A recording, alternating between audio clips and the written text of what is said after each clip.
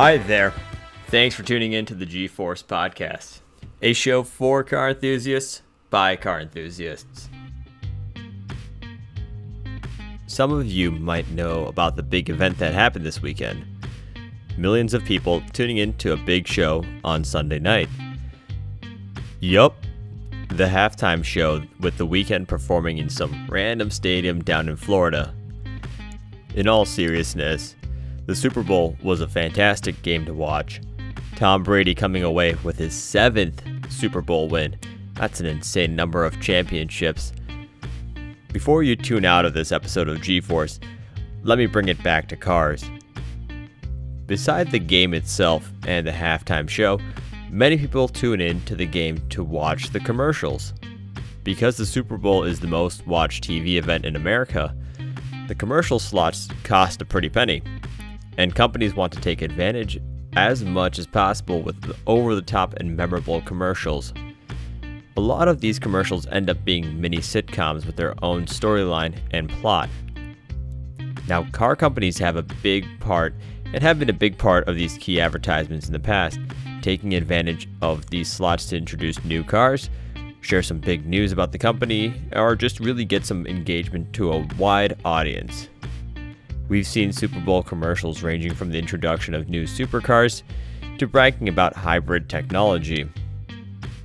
However, given how treacherous 2020 was, the overall Super Bowl commercial situation was a lot more somber, and there weren't as many in-your-face commercials for new products.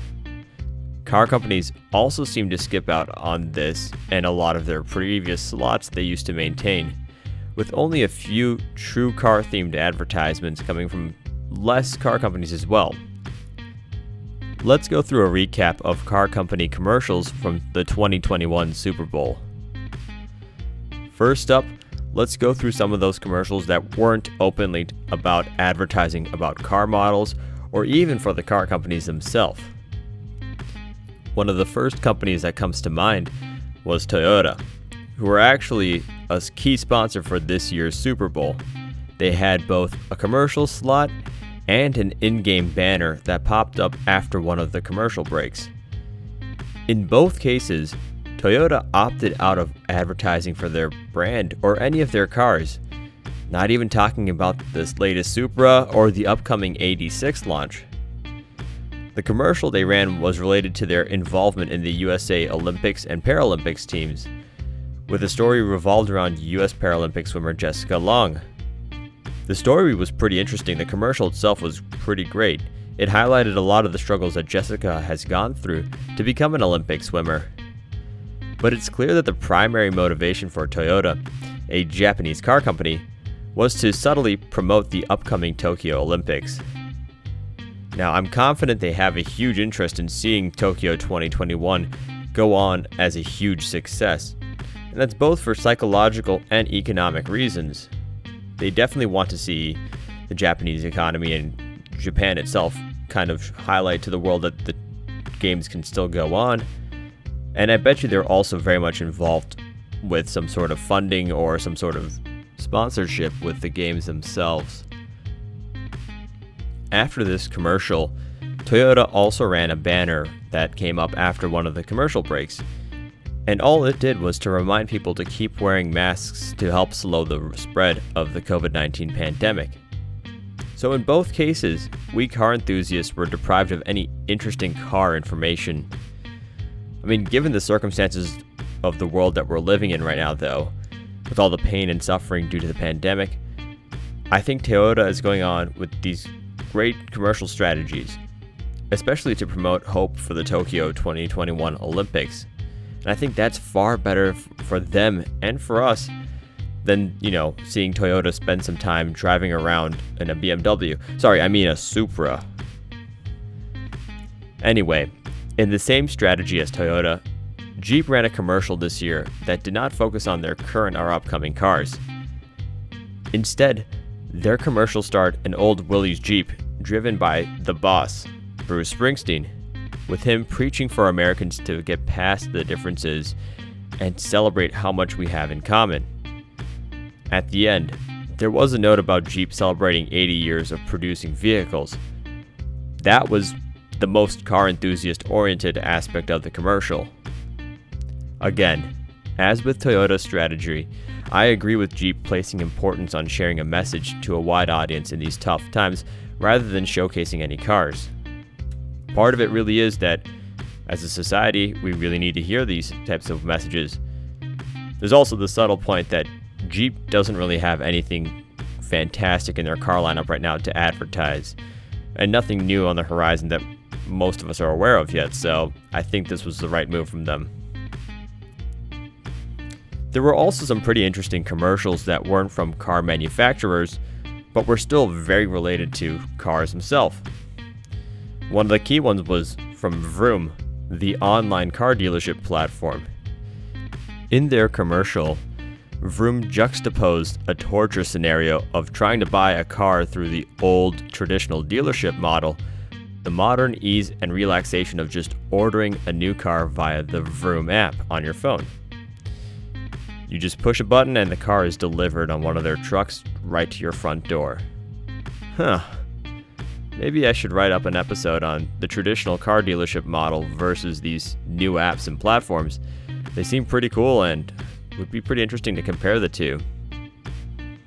Now let's get into some of the actual ads about cars and that had cars in them. There were a few that were kind of standout for being car related.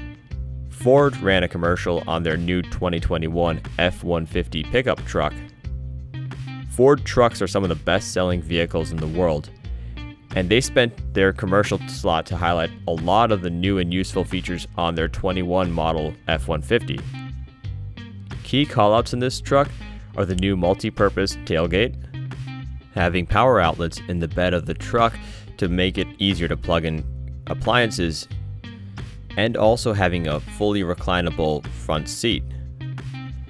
I imagine there's a strong demand from pickup truck users that actually use their trucks for work for most of these new features that were highlighted. Being able to get a quick nap in on a full reclined seat while in between jobs on those really long days must be a huge plus. For reference, a lot of these pickup trucks get used by people driving from site to site, either carrying tools or equipment for various outdoor related or construction related jobs, and oftentimes the days will drag on for long hours with some gaps in between. So getting in a quick nap probably is something very important for these owners of these trucks. I also see the benefit of having outlets in the bed of the truck just to make it easier to plug in appliances and tools. But the multi-purpose tailgate? I don't know. This seems to be a bit much. Just one more thing that can break pretty easily. I mean, that being said, I'm not a pickup truck owner, so I can't speak to how much these benefits would really be applicable to a driver or an owner, but it could be something useful, just not necessarily in my opinion. Now, probably the most memorable car commercials this year came from GM, as they spent 2 commercials highlighting upcoming vehicles that are spearheading a new age for their company. Earlier this year, GM announced that they would shift from all internal combustion engine production by 2035, moving to EVs instead. So it only makes sense that both their commercials this year highlight new EVs coming up in the lineup soon.